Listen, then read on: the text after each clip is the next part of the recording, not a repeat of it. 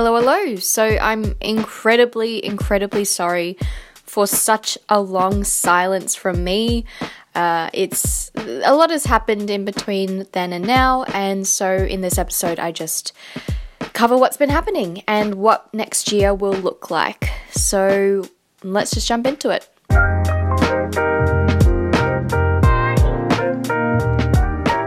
Hey everyone, welcome back. So as my face shows, I've actually tried to film this 2 times already, and judging by my face, it hasn't gone too well, but I'll try again. So I'm, first of all, very sorry for the gap in time between last episode and this episode.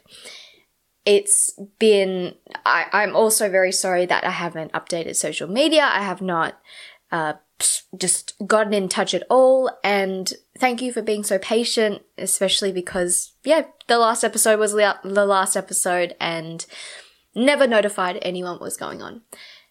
So, my face, you can tell that I have been tearing up, and I already feel it, because I know that the reason why I had stopped in the first place was because if you've been watching this YouTube channel for a long time, you may have seen my beautiful co-star Fizzle on just all the videos, and I'll put a little snippet here so you can just see what he looked like and how beautiful he was.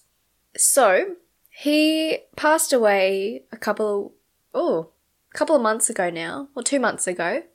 And he was getting old. He co-starred when he was already 12? I can't remember. But he was an old doggo, and he lived a really, really great life. And it's really sad to see him go, but he's definitely in a better place. So I will make a little Fizzle montage because he is to be remembered as a valuable, a valuable part of this channel. See, I didn't think I was going to cry at all until I just started trying to film, and then this happened. But I wanted to just inform you about what's happening. I just haven't gotten back in the rhythm of making videos, although I really, really do want to, and I want to continue this education theme and the values of Ready to Redo in terms of the exploration in alternative education and changes. There are huge changes as well, which is that I am going into, I feel like I need to mop up my face first, but let's go into a brighter theme of the future of this education podcast. And first of all, I have become a teacher, as in I'm going to study and teach at the same time next year. And so you may not hear from me that often on this podcast. I'll be busy working within traditional education, and that might seem like a shock to you, especially just by the fact that I've been talking so much against not against, but just really unpacking what isn't done so well in the education sector and the education system itself.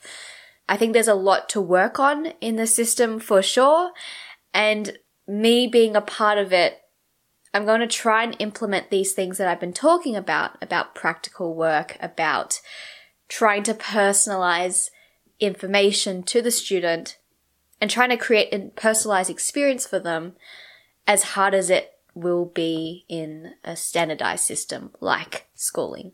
But I will try. I am also planning on just sharing a lot of observations that I found in schooling, and more now the admin-y side from a teacher's perspective of what it's truly like in a school. And we just don't think about school beyond when we graduate, and then it just leaves our mind unless if we're working within education.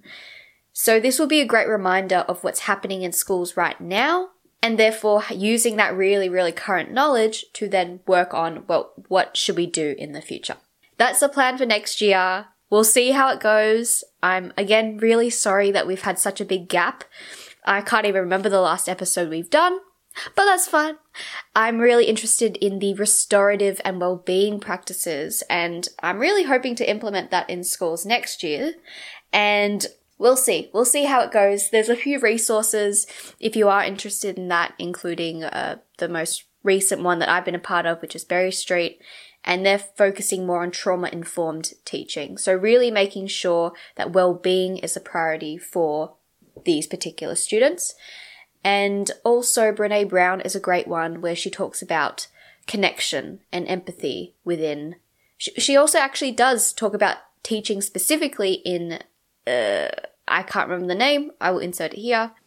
So it's actually called Daring Classrooms. So if you search up Daring Classrooms Hub on BrenéBrown.com, you will see a lot of awesome stuff.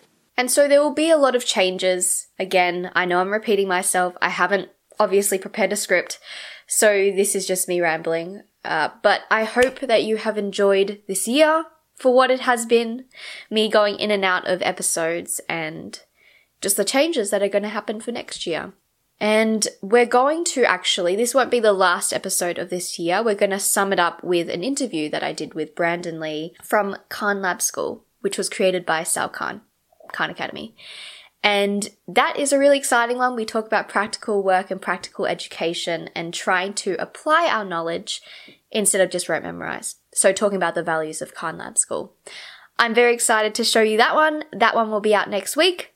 And again, I hope you have a great year. I hope you have had a great year.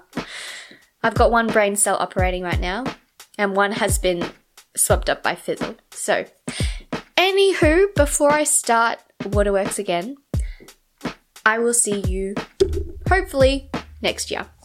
Bye.